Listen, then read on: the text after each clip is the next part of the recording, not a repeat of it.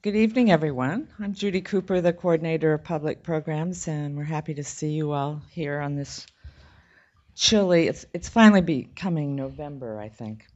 We're really pleased to welcome David Stewart back to the Pratt Library and to the Poe Room. David has been here. I can't remember whether it's been 2 times before. Okay. I knew it was at least once. And we have both of those previous books here for sale tonight too. David Stewart has practiced law in Washington, D.C. for more than a quarter of a century, and he's argued appeals before the Supreme Court. But in his spare time, he's a writer and author of several highly acclaimed books, including The Summer of 1787 and Impeached, The Trial of President Andrew Johnson and the Fight for Lincoln's Legacy. David's new book is American Emperor, Aaron Burr's Challenge to Jefferson's America. Since the book was published about 3 weeks ago, David's been busy traveling around the country talking about it, and we're delighted that the Pratt has been selected as one of the stops on his book tour. Aaron Burr, the third vice president, has been described as daring and perhaps deluded. Most of us know him as the guy who killed Alexander Hamilton in a duel, but we probably know little else about his tumultuous life. In an article he contributed to Politico.com last week, David Stewart compared Burr to former Vice President Cheney under the headline, and I quote, "Most notorious VP, Cheney or Burr." And so I'll leave it at that, and we'll let David answer that question for us. Welcome to the Pratt. Thank you, Judy. Well, not to leave you hanging, I did conclude that, in fact, Cheney should be viewed as more notorious, although Burr has plenty of claim to it. And at least one of my points was that each of them had shot a man while they were vice president, but Burr was aiming. So, thank you for coming out. This story, at least one of the reviews I thought got it right, which is it's 2 parts adventure story and 1 part courtroom thriller. I wanted to write about it just because it's outrageous. It's hard to believe any of this really happened, and the cool part is it really did.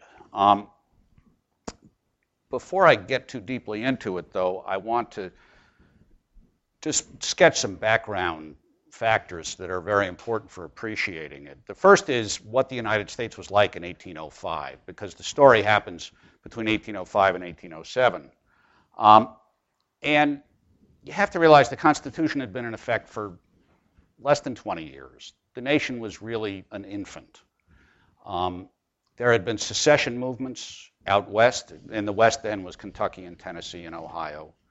Those areas were very focused on the Mississippi River. That's how their goods got out through New Orleans. New Orleans had been controlled by Spain, and they really didn't feel as much tie to the East Coast as they felt really to trying to get their goods through New Orleans. So they had very seriously considered, many of the leaders, secession. There was, in 1804, a secession movement in New England. New Englanders were very unhappy with the Jefferson administration the whole time, frankly. And they had approached Aaron Burr to see if he would join them. We had had 2 rebellions in Pennsylvania in the 1790s, the Whiskey Rebellion and the Freeze Rebellion. Both were over objections to paying taxes. Americans haven't changed that much over the years. We don't like to pay taxes. But it was a very fluid country. It was expanding rapidly. We had just purchased the Louisiana Purchase, which was an extraordinary expansion of the country. The gray there, we have the cool pointer. The gray there is the original country, and then out to the Mississippi was acquired during the peace with Britain. This part in the Louisiana Purchase basically doubled the country. And we didn't even know the western boundary of Louisiana. There were no maps. And it's a wonderful piece of lawyering they did when the French were drawing up the treaty to sell it to us. They said, we give to the United States whatever we got from Spain, because they couldn't actually describe what it was. These territories obviously were still controlled by Spain, as was Florida all the way over to the Mississippi. Even this little purple section, which was called West Florida, was Spanish. And because we're Americans and because we're expansionist and love real estate, we wanted it all. So there was a lot of drive back in 1805 to expand, to secede. You have to appreciate just how uncertain the future really was. One of the writings I found quite astonishing was President Jefferson in 1804 wrote a letter, and he had included this following passage. Whether we remain in one confederacy or form into Atlantic and Mississippi confederacies, I believe not very important to the happiness of either part. Those of the Western Confederacy will be as much our children and descendants as those of the Eastern, and I feel myself as much identified with that country in future time as with this. Well, imagine if President Obama were to say, you know, if California wants to go off on its own, that's okay. I don't much mind. We'll still think of them fondly. And it was an amazing statement, but it reflected the understandings at the time. Now, into this fluid situation, we get Aaron Burr. Burr was from a distinguished family. His father had been president of Princeton University. It was then called the College of New Jersey. And his grandfather had also been president. His grandfather was, in fact, the great theologian Jonathan Edwards, who advised us all that we were sinners in the hands of an angry God. It's not a terribly cheery message, but may be valid. Burr, when still a teenager, had gone off to join the Continental Army when it was before Boston in 1775.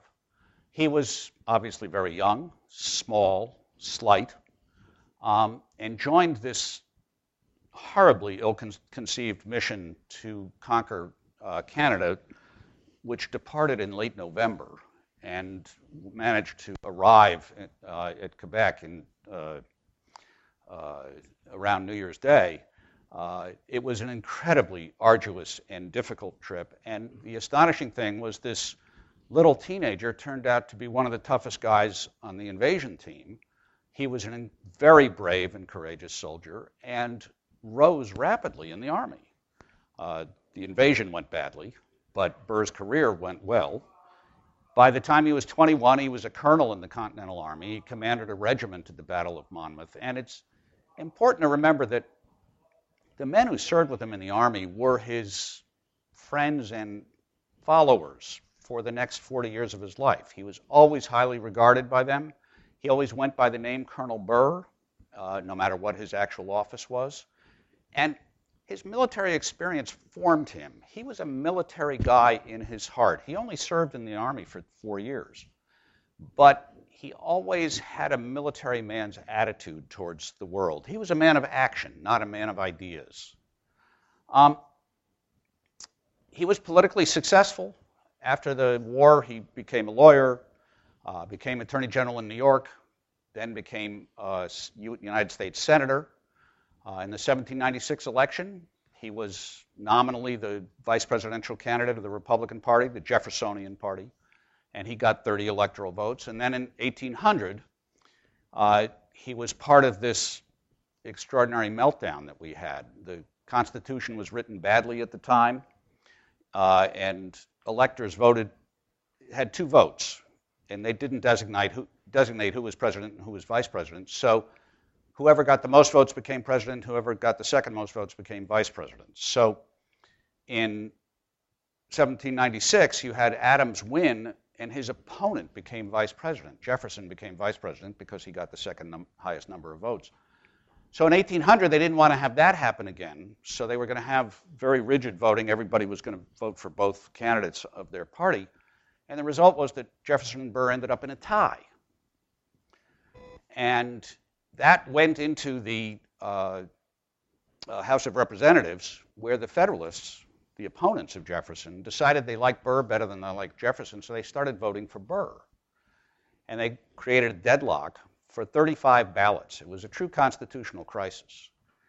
And Jefferson was quite persuaded that Burr had not done enough to avoid the crisis, that he had not been clear enough that he thought Jefferson should be elected president and not Burr. It created a lot of ill will. They had not been terribly close beforehand, but they were especially at odds afterwards. Burr always, though, there was something unconventional about him.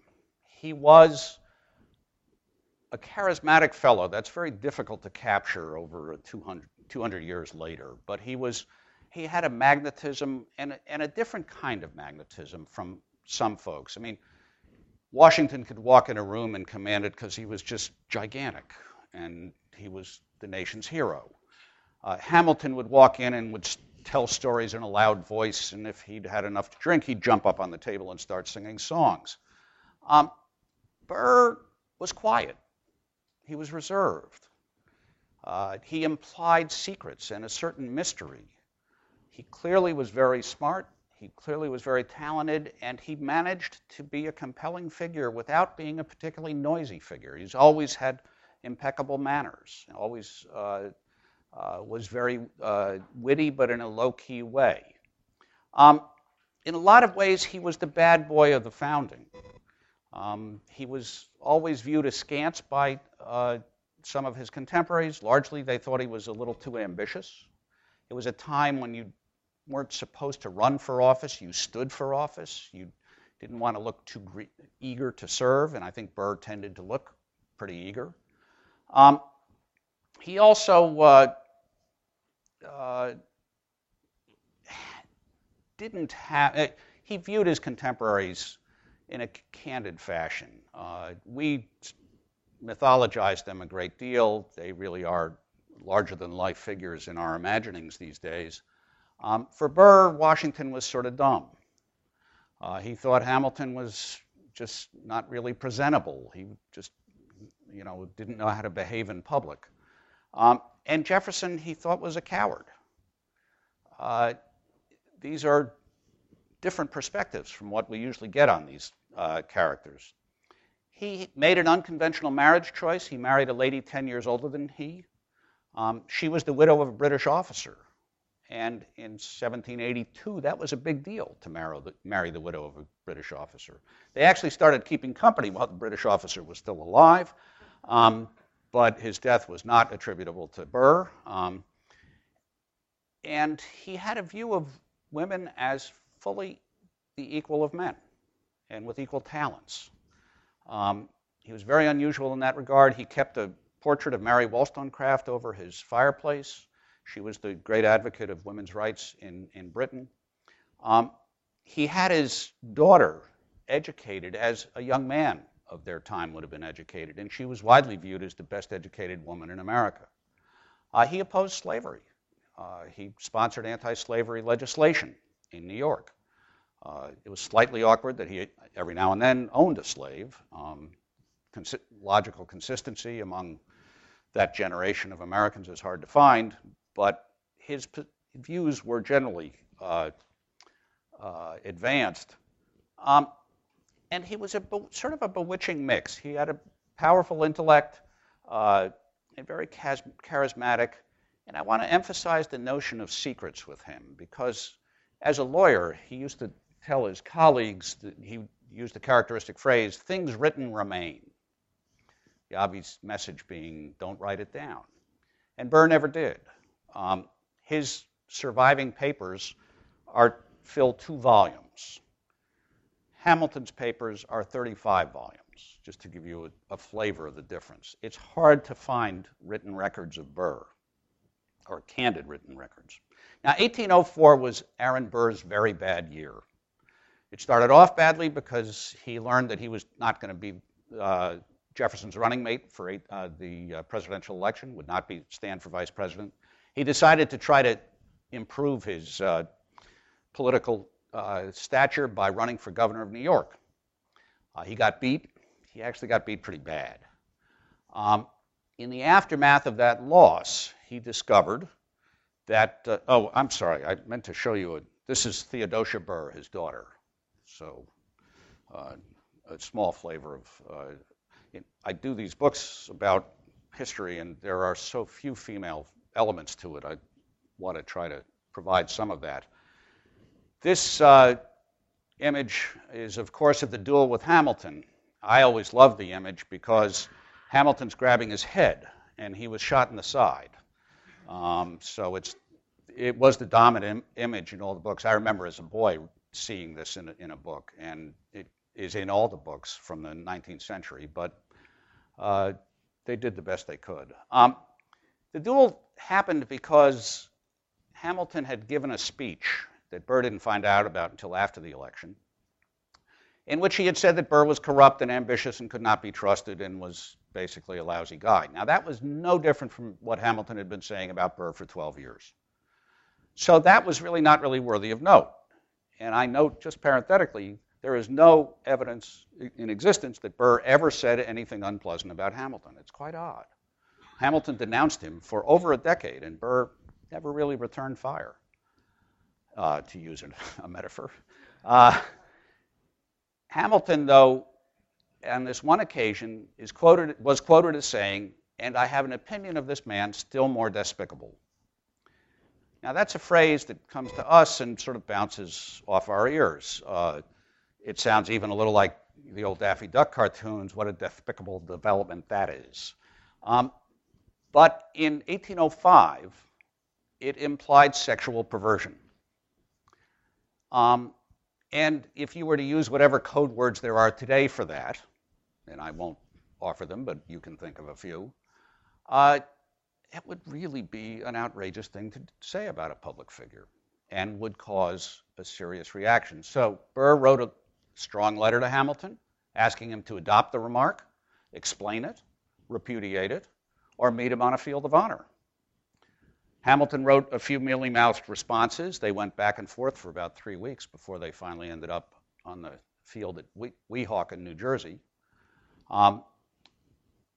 The outcome of the duel is well known, obviously. Hamilton died, and Burr's political career died. He was indicted for murder in New York State. He was indicted for murder in New Jersey.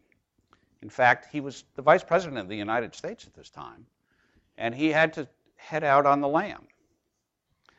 And he really was on the run for about 4 months until he decided that they weren't actually going to try to extradite him. And he went back to Philadelphia went back to Washington, D.C., and presided over the Senate for 4 months while under indictment. This astonished people, appalled many.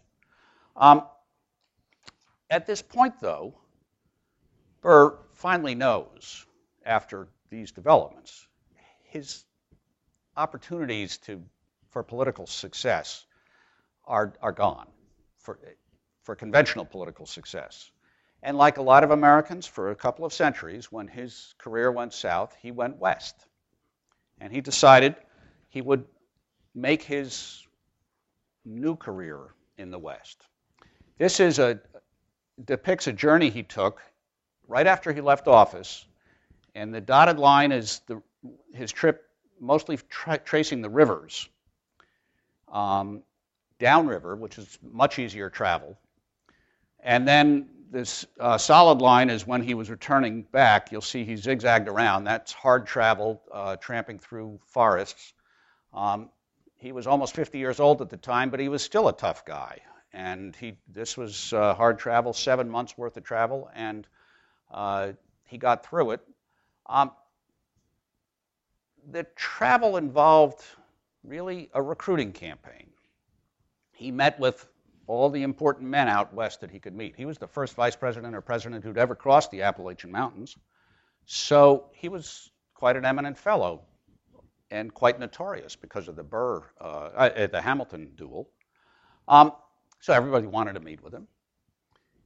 There were a great many Continental Army veterans out west. One of the things we did after the war was we didn't really pay our soldiers what we had promised them, so instead we gave them land out west. It was really a classical tradition from Roman days. That's what the centurions would get when they came back from battle. They would get lands, and that's what we gave to the Revolutionary War officers. And so they remembered him well and fondly. He met with them and really was recruiting their sons in many instances. He had been so young that many of the officers were 15, 20 years older than he, but their sons were just the right age for his expedition. He met with two future presidents, Andrew Jackson and William Henry Harrison. He met with senators, met with the former Speaker of the House of Representatives. And most of all, he met with the General-in-Chief of the Army, who is an astonishing figure, James Wilkinson.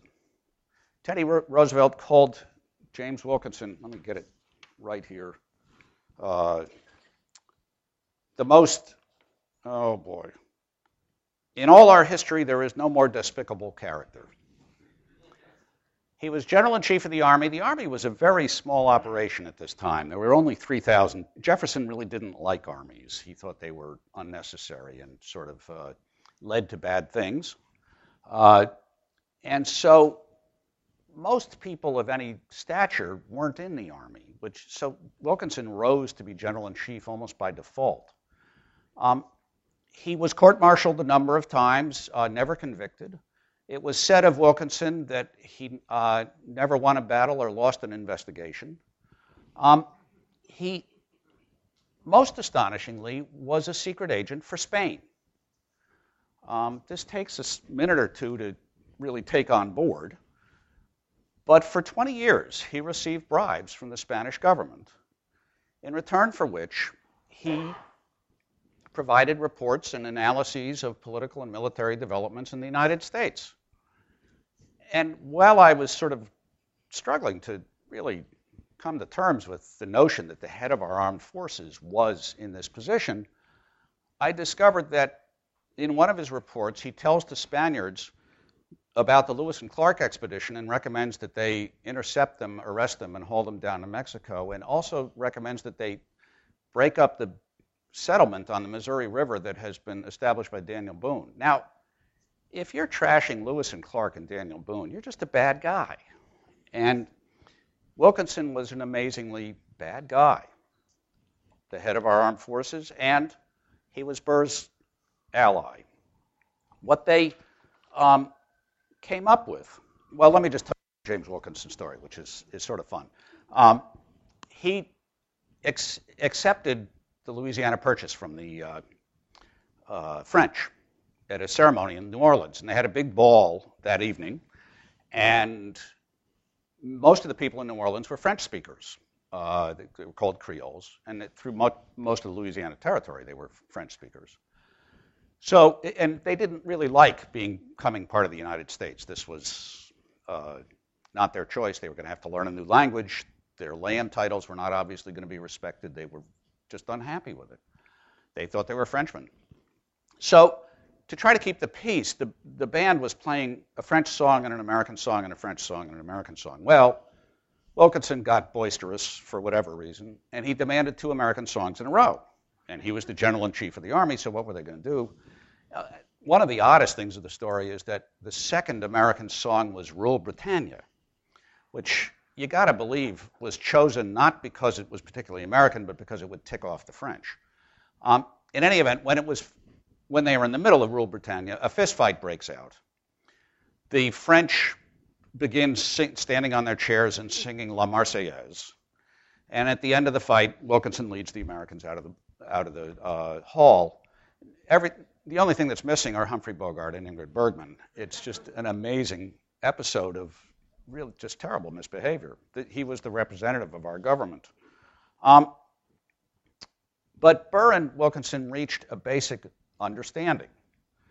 And the outlines of the plan were, let me see, that Burr would come down the river with as many volunteers as he could get for his expedition. Wilkinson was up here in St. Louis. You can't quite see it. And there were also soldiers down here on the Spanish border. This was disputed territory. And Wilkinson would bring as many soldiers as he possibly could to join Burr, and that they would jointly begin an invasion of West Florida over here, which was Spanish territory, beginning with Baton Rouge, and also Mexico.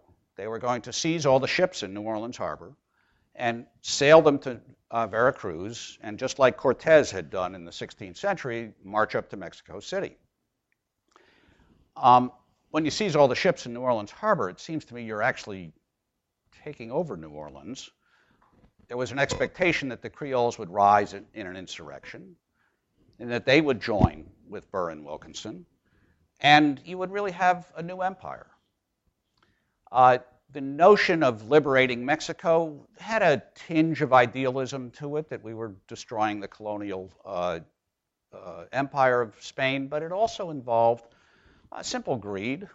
There was a lot of land down there, and I've said we're always after some land. Also, Mexico was producing 2/3 of the world's silver at this time. There was a lot of wealth there, and Americans were very eager to get it.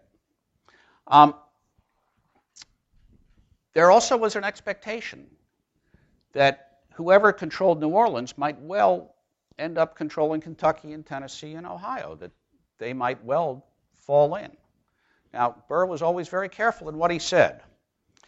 And when he traveled out west, what he said were versions of the following. He said that the Atlantic states were exploiting the western states, that the western states were in the same position vis-a-vis the Atlantic states that the Atlantic states had been with respect to the British Empire in 1776. It's a very revolutionary suggestion, because the right answer in that situation was to rebel. He was quite clearly inviting rebellion. He also said that the separation of the West from the United States was inevitable. That was a standard part of his statements. That war with Spain over Mexico was highly desirable, and that was his fondest wish to lead troops against Spain. And underlying it all is Burr's real feeling. If you can imagine a former vice president making statements like this, he really is acting as though President Jefferson essentially isn't there, or at the very least, that Jefferson doesn't count for much. I really think he felt that Jefferson was a panty waist.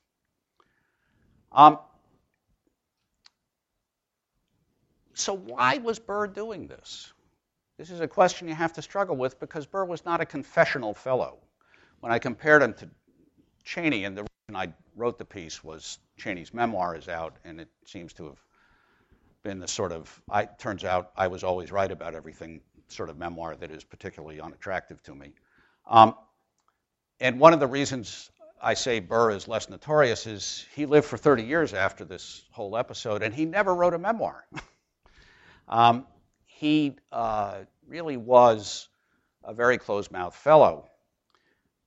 But you have to appreciate the sort of pride and ambition he really did have. There was, in the revolutionary generation, a concept of fame, which was just the highest possible value. And it wasn't the sort of celebrityhood that we think of as empty and shallow. Fame for them, and Washington wrote quite openly about how he desired fame. It was a recognition of your quality. It was a recognition of your character, that you were admired and held before people, and became famous. And Burr wanted that desperately. And he'd reached a position in American politics where he simply was not going to get it. I also think there was an element of vengeance against Jefferson. When he was engaged in this planning, he went and met with the British ambassador to the United States, and he asked him for £100,000 as a loan to support the operation. He asked him to send a British fleet to meet him in New Orleans. Imagine that, a British fleet. And he said quite candidly, if there was such a fleet, if this happened, if he succeeded, that it would mean the dissolution of the United States. He expected New England would secede, that the United States would simply break up, and plainly, his new empire would become the dominant power of North America. Now, the expedition launched in the second half of 1806, excuse me. And it was an epic botch. It didn't go well. Uh, most of the people were supposed to be recruited from the Ohio Valley. That's where the people were. Burr commissioned the construction of boats sufficient to carry 1,500 men. I told you that the Army was 3,000 men, and they were spread out over the whole country. So if he was leading 1,500 men down the Mississippi River, he would have been the lord of all he surveyed. He would have been the strongest man for hundreds of miles. But at the last minute, really in the last month before they were going to set off, things turned against him.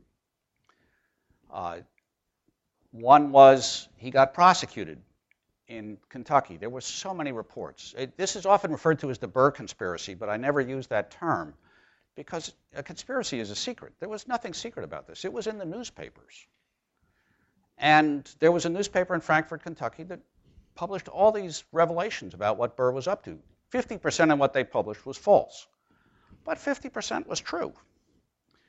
And the prosecutor tried to stop Burr, to accuse him of trying to create a private war with Spain. The grand jury refused to convict him. He didn't have terribly good evidence, but it put Burr in bad odor. Jefferson had been getting warnings about Burr for 16 months. They'd been coming from the West saying, Burr is up to no good. He's going to lead a secession. You got to watch out for Burr. He's going to he's a traitor. Jefferson did nothing. Finally, at this moment, he does issue a proclamation that there are people out West doing something bad and you shouldn't do anything. Good Americans should do nothing about it. He doesn't name Burr.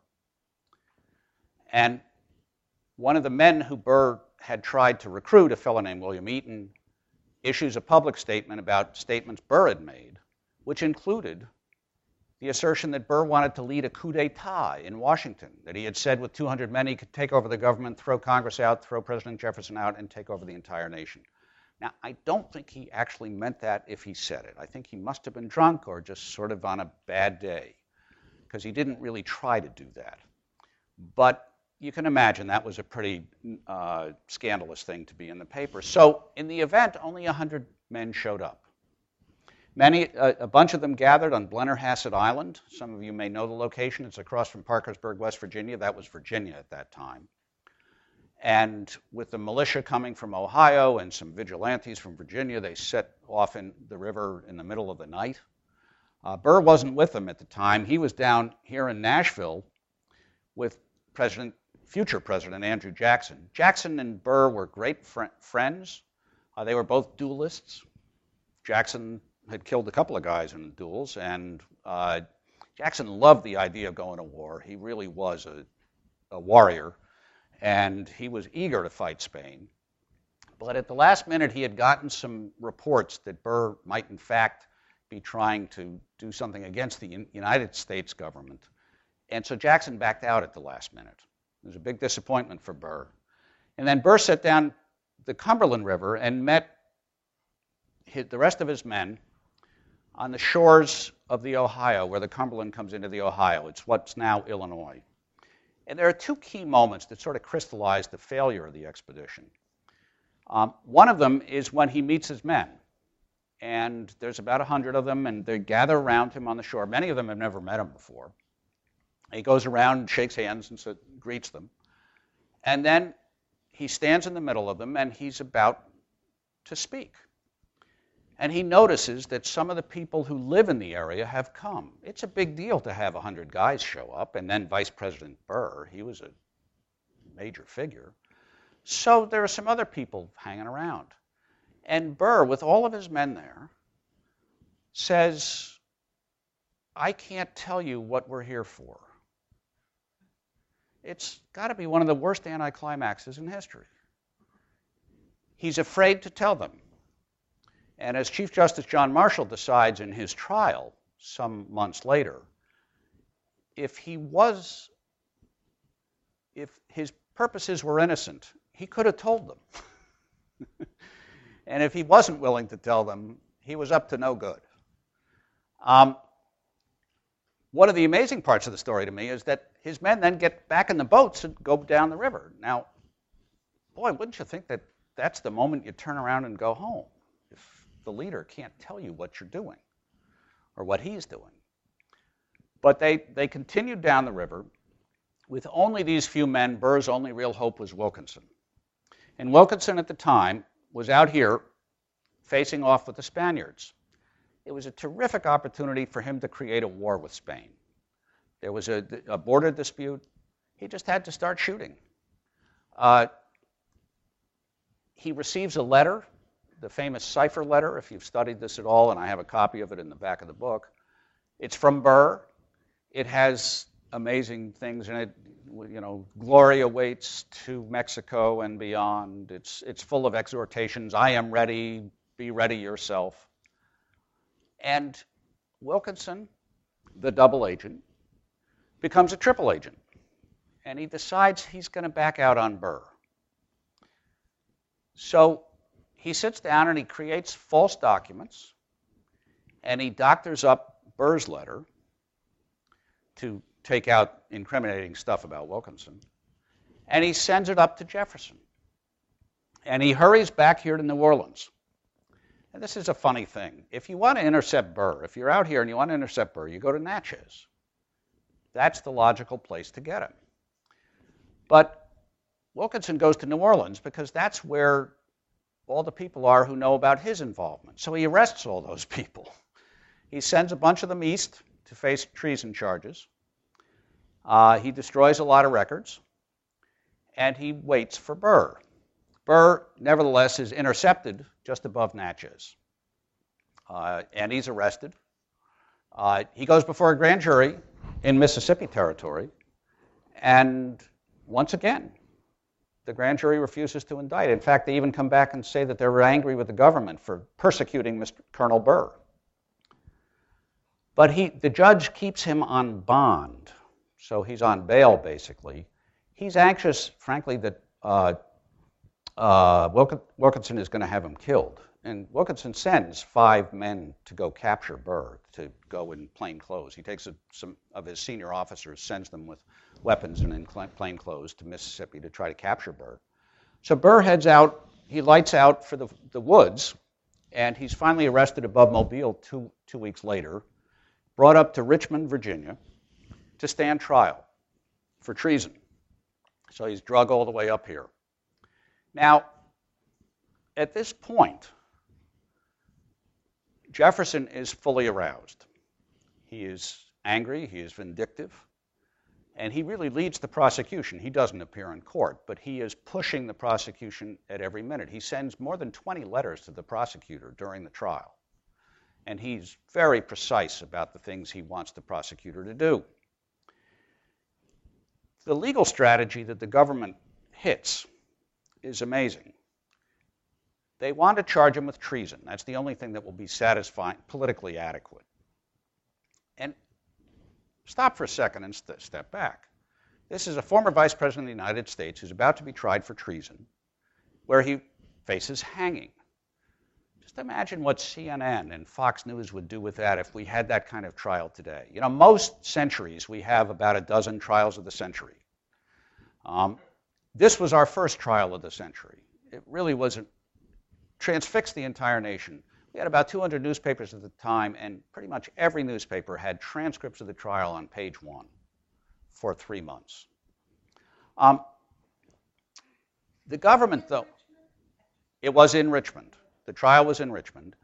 They wanted it in Richmond because although most of the bad stuff, or what they thought was bad stuff, happened out west, after the experience with the Kentucky grand jury and the Mississippi grand jury, they decided, you know, those Westerners are never going to convict this guy. They're too free and easy about these things. They think invading Mexico is a good idea. So they wanted to try him in Richmond, in Virginia, with a bunch of good Jeffersonians who would hate Burr the way they should. So they ended up having to indict him for acts in Virginia. I mentioned Blennerhassett Island, which was in Virginia at the time. So they claimed that the treason happened on Blennerhassett Island. You'll remember what I also said. Burr wasn't there. He was down in Tennessee with Jackson. So it was a fatally flawed prosecution right from the start. The presiding officer was Chief Justice John Marshall. Marshall was our greatest judge. He also was a guy who was very skeptical of Jefferson as president, had been a political opponent, knew him quite well. They were both Virginians. They were actually distant cousins. And he wasn't going to be buffaloed by the political pressure to convict Burr. And he ran the trial very much, frankly, in Burr's favor. Both sides assembled legal dream teams. Burr was represented by 2 former delegates to the Constitutional Convention, 2 former attorneys general of the United States. He was actually the best lawyer in the room. He was a terrific lawyer. The prosecutors included this William Wirt, who was actually a Marylander, who became Attorney General for 12 years. And the legal issues that were at stake, even under this flawed indictment, were critical ones for the whole country. Central one, of course, is what was the meaning of treason.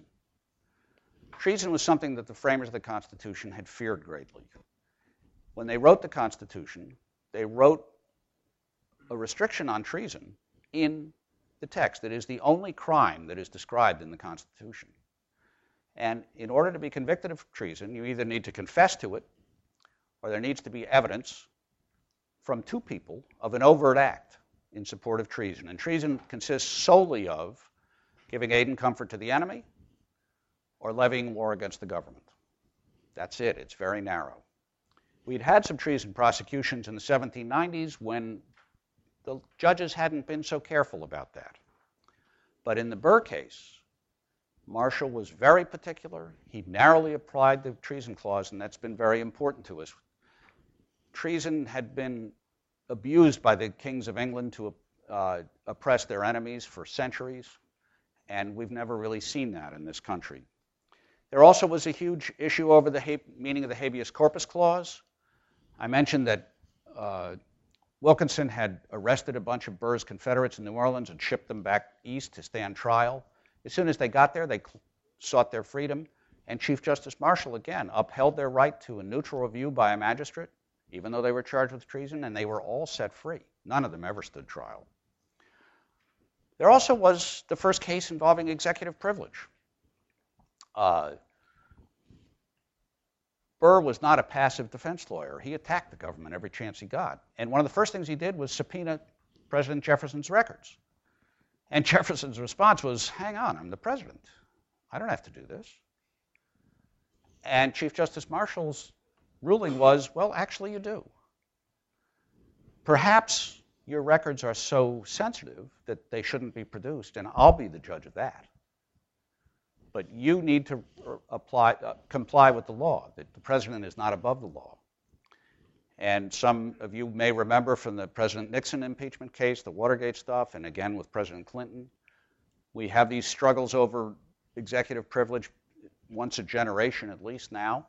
And it's a balance. There are some things that the president should be able to keep secret and some things that he has to make available in a court case. And that, again, comes from the Burr case. The oratory in the trial was remarkable.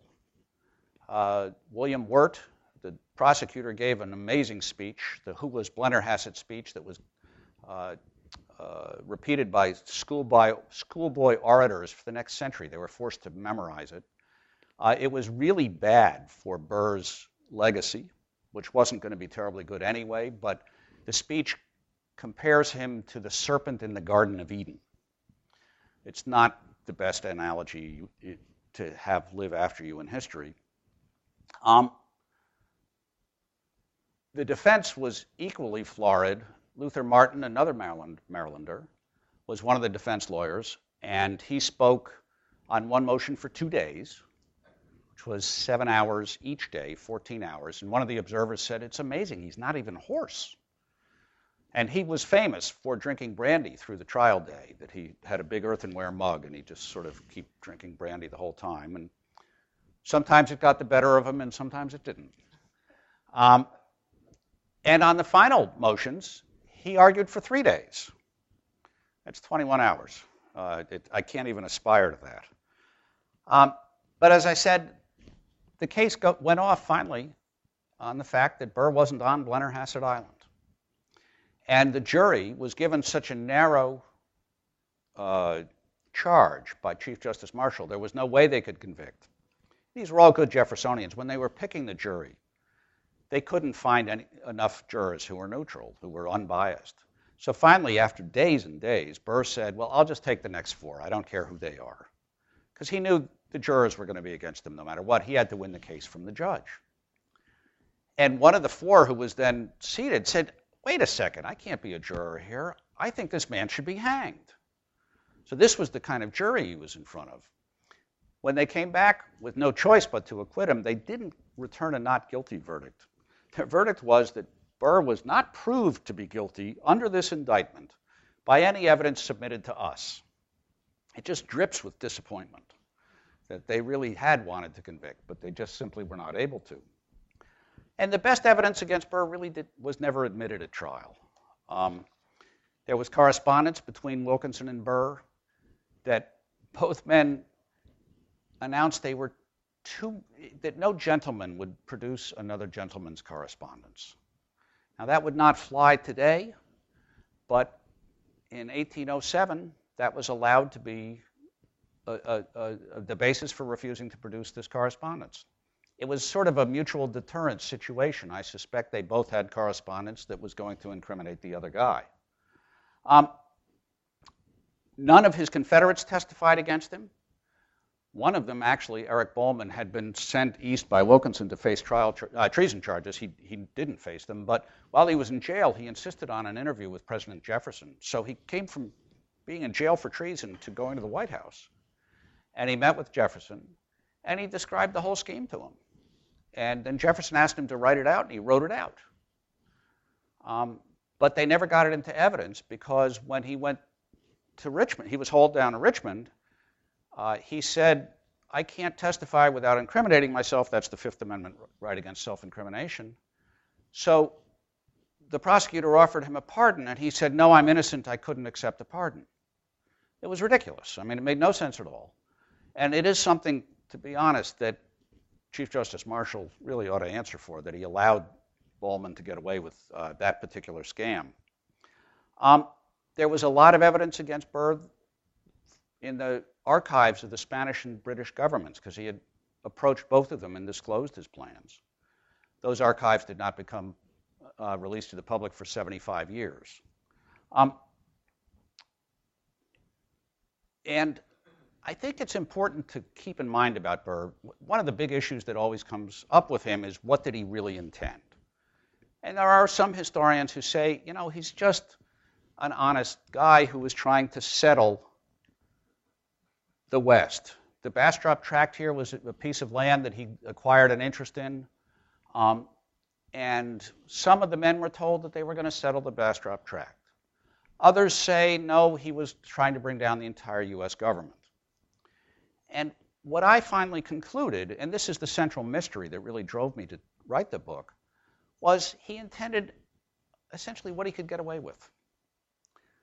He was going to set off with these guys and see what happened. And with Burr, I always think of, and this is a bit of a mental leap, but stick with me, the Marlon Brando movie, The Wild Ones from the 50s, where he's the head of the motorcycle gang that goes into the little California town, and they tear up the town in a way that's actually sort of quaint today. And halfway through, the sweet young thing says to Brando, what are you rebelling against? And Brando says, what do you got? And that's sort of how I see Burr. He was there to see what he could make happen. He wanted to do something great. And to be honest, if it was only settling the Bastrop Tract, he would do that. But boy, that was last on his list. He had lots of other things he hoped to do ahead of time. If he could be head of American troops invading Spanish territory, that'd be great. If he was head of his own troops invading Spanish territory and set up the empire, that would be great too. Now, it's not just an amazing adventure story. Here, this is Chief Justice John Marshall. I want you to taken his greatness. It's not just a great adventure story, though, and a courtroom thriller. It actually had important consequences for the country, consequences we live with today, not all of which Burr intended. His failure actually, ironically, helped to reinforce the Union. Secession would continue to be a seductive idea in this country. I mean, we certainly went through the Civil War afterwards. It wasn't killed forever. But for a while, Burr put it in fairly bad odor. He invited the dissolution of the nation, and most citizens said, no, thank you. The legal principles I've talked about that were established in Marshall's opinions, the meaning of the Treason Clause, the availability of habeas corpus relief, executive privilege, and most importantly, that even a despised defendant like Aaron Burr in 1807 is entitled to a fair trial, is entitled to every right that the Constitution and the laws of the United States make available to him. That the courts are independent of the political branches, and it doesn't matter if the president wants to see him swinging from the gallows, he's going to get a fair trial. And also where Burr really excelled, and I've always liked this drawing of him as an old man. He ended up finally in New York practicing law. The murder charges against him were dropped. He went to Europe for 4 years and tried to talk the French and the British into supporting him in an invasion of South America. That was really quite delusional. In the last 20 years of his life, he was a lawyer in New York City. But where he really excelled was his geopolitical vision. He understood that those lands in the rest of North America were really part of the destiny of the United States. In 1807 or 1806, he meant to make it happen. And he knew that if he could, he would become a great figure in history. But instead, it was Andrew Jackson who took Florida from the Spaniards in 1818, and that was part of his claim to become president after that. It was Sam Houston who became one of the founding fathers of Texas. And it was Winfield Scott and Zachary Taylor who invaded Mexico and took away the whole Southwest and California from Mexico. Taylor rode that victory into the White House. Scott was a candidate for president, although he failed. Indeed, in 1835, just a year before his death, Burr has one of those symmetrical moments in history. He reads about the independence of Texas, and he says to a friend, see, I was right. I was only 30 years ahead of my time. What was treason in me is patriotism now. And it was, I suppose, vindication of a sort. But it came far too late for Aaron Burr. Thank you, and I'd be pleased to take any questions you might have. You mentioned that at one point Mr. Burr went to the British consul or ambassador and sought money. And also Twice. Twice. And also you mentioned that he was provisioning for 1,500 people. So my question is, did he get the money from the British? And if not, who was backing him? Because he wasn't a particularly wealthy man, was he? No, he was not a wealthy man, and those are great questions. Three related questions. Yeah, no, those are great questions. First, he never got the money from the British, or he might well have succeeded. He did shakedown's the wrong word. He persuaded a number of rich men to back him. I have to assume that they did so with promises of wealth from Mexico. It's hard to know for sure.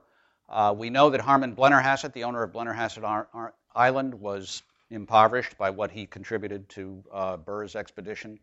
There was another fellow from Mississippi who claimed he had kicked in 50 grand. A lot of these creditors came out of the woodwork during the trial and tried to collect from Burr. He didn't have a dime. I mean, it was hopeless. I think he was probably underfunded by a good deal. There was a rich man in Kentucky who was supposed to have arranged for him to recover a great deal of money there. But understandably, most of these people didn't want it known that they were bankrolling Burr. It really wasn't going to be good for their standing in the community once everything had blown up. So we don't have a good line on all of his financial sources. Yes, sir. Oh, this is very simple. How old was he when he died, and what did he die of? He was 80. He had a stroke and died of the consequences of the stroke about 6 months later. It's hard not to tell the story about Burr's final years, which is his wife died when he was 37, and he was a very famous ladies' man within his generation. In fact, one of his longtime friends said, it's amazing he achieved anything in view of all the time he spent chasing women. So from 37 until 77, he was single. And he got married at 77 to the richest woman in New York. And within 6 months, she started divorce proceedings claiming he had taken all her money. It was fairly humiliating. Also claimed he had been dallying with the maid and God knows what. It was the usual scandalous Aaron Burr situation. And the divorce became final on the day he died. What's the meaning of the title? Well, it's partly truthful and it's partly ironic. I think he had aspirations to... when he wrote about taking over Mexico, he would write, they're not ready for a representative government. I need say no more.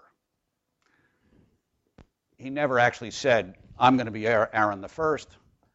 But it's pretty clear that that would have been cool with him.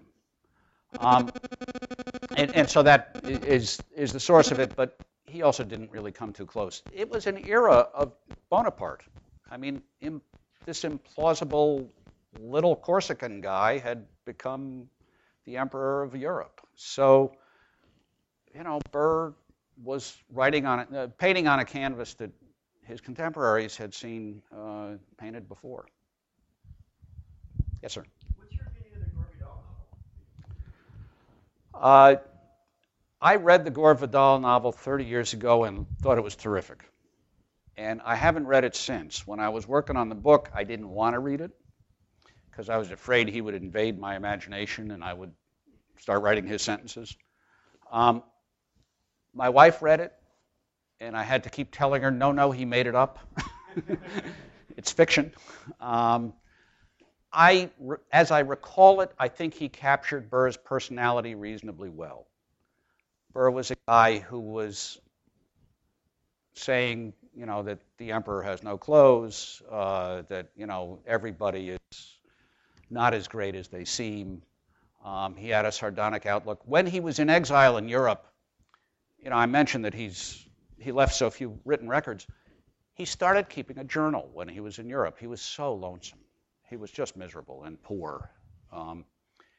And it's such a wonderful moment because, as a researcher, because finally you can hear his voice and you understand why people liked him. I mean, he's such a monster in our history, a boogeyman. But he's charming. He's funny. He's self-deprecating. He has interesting insights about people. He's very sympathetic to poor people. He's a mensch. And it's a gift that and it's unfortunately after all of the times we really care about, but you do get finally some sense of him. One of the awkwardnesses of his journal, of course, is that he also recorded every time, well, not every time, but many times, when he had dalliances with prostitutes, which is a very odd thing to have done. And he would even record how much he had spent, and sometimes commentary.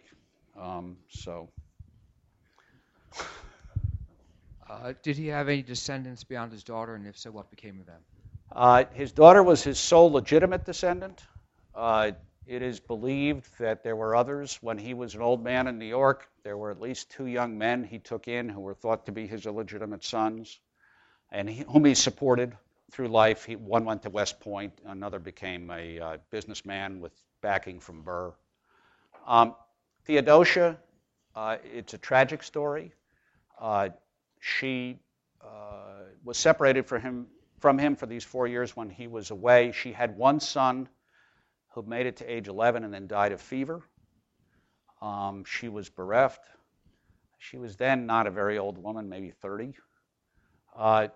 And he came back immediately, got to New York, wrote to her. She was in South Carolina with her husband.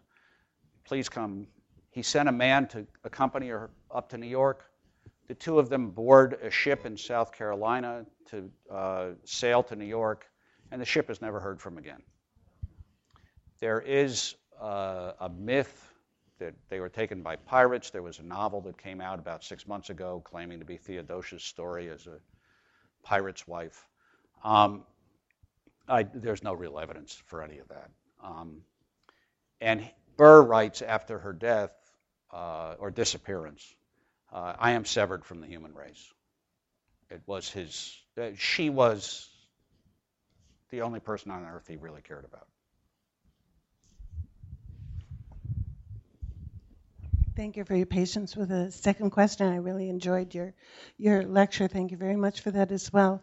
I'm relatively new to Baltimore, and so you may be familiar with the fact that Baltimore has some attachment to the War of 1812. Yes.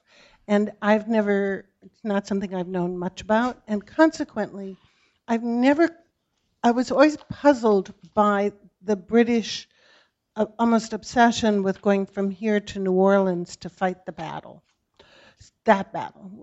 And so listening to your whole description of this, I wondered, based on your research and the fact that it's really only 7 years difference, it's not big time, do you think, what's your view on whether or not this whole episode may have played into the British choosing New Orleans as one of their points of battle? I don't know of evidence to support it. It's plausible at some level, but then again, you just have to look at a map. New Orleans was the choke point for all of the interior of the country. The French Empire, when the French controlled Canada, went down the Mississippi River. So New Orleans was the most logical place for them to go, as well as New York. So I'm not sure we can give Burr credit for that. I think they both saw the obvious. Thank you very much. Oh, all right, one more question. You mentioned that Burr was indicted by both New York and New Jersey after killing Hamilton. What were the laws of dueling at the time, and why did New York indict if it occurred in New Jersey? New York indicted because the governor of New York really didn't like Burr. And the laws of dueling was illegal, but it was widely done. And you could, in fact, get indicted for murder. And it did happen occasionally, although I am not aware of an instance where anyone was ever convicted, because it was always understood that the defense would be self-defense. Guy had a pistol. He was aiming at me. What was I supposed to do? And ultimately, the murder indictments against Burr were just dropped, although it took a period of years for that to happen. And we had duels. There was one in Virginia in 1826. This is 20 years later, between the Secretary of State, Henry Clay, and U.S. Senator from Virginia, John Randolph. Now, fortunately, they were bad shots. They didn't actually hit each other. But, dueling was what we did. Stephen Decatur, our great hero of the War of 1812, was killed in a duel. So it was what honorable gentlemen did. Thank you very much.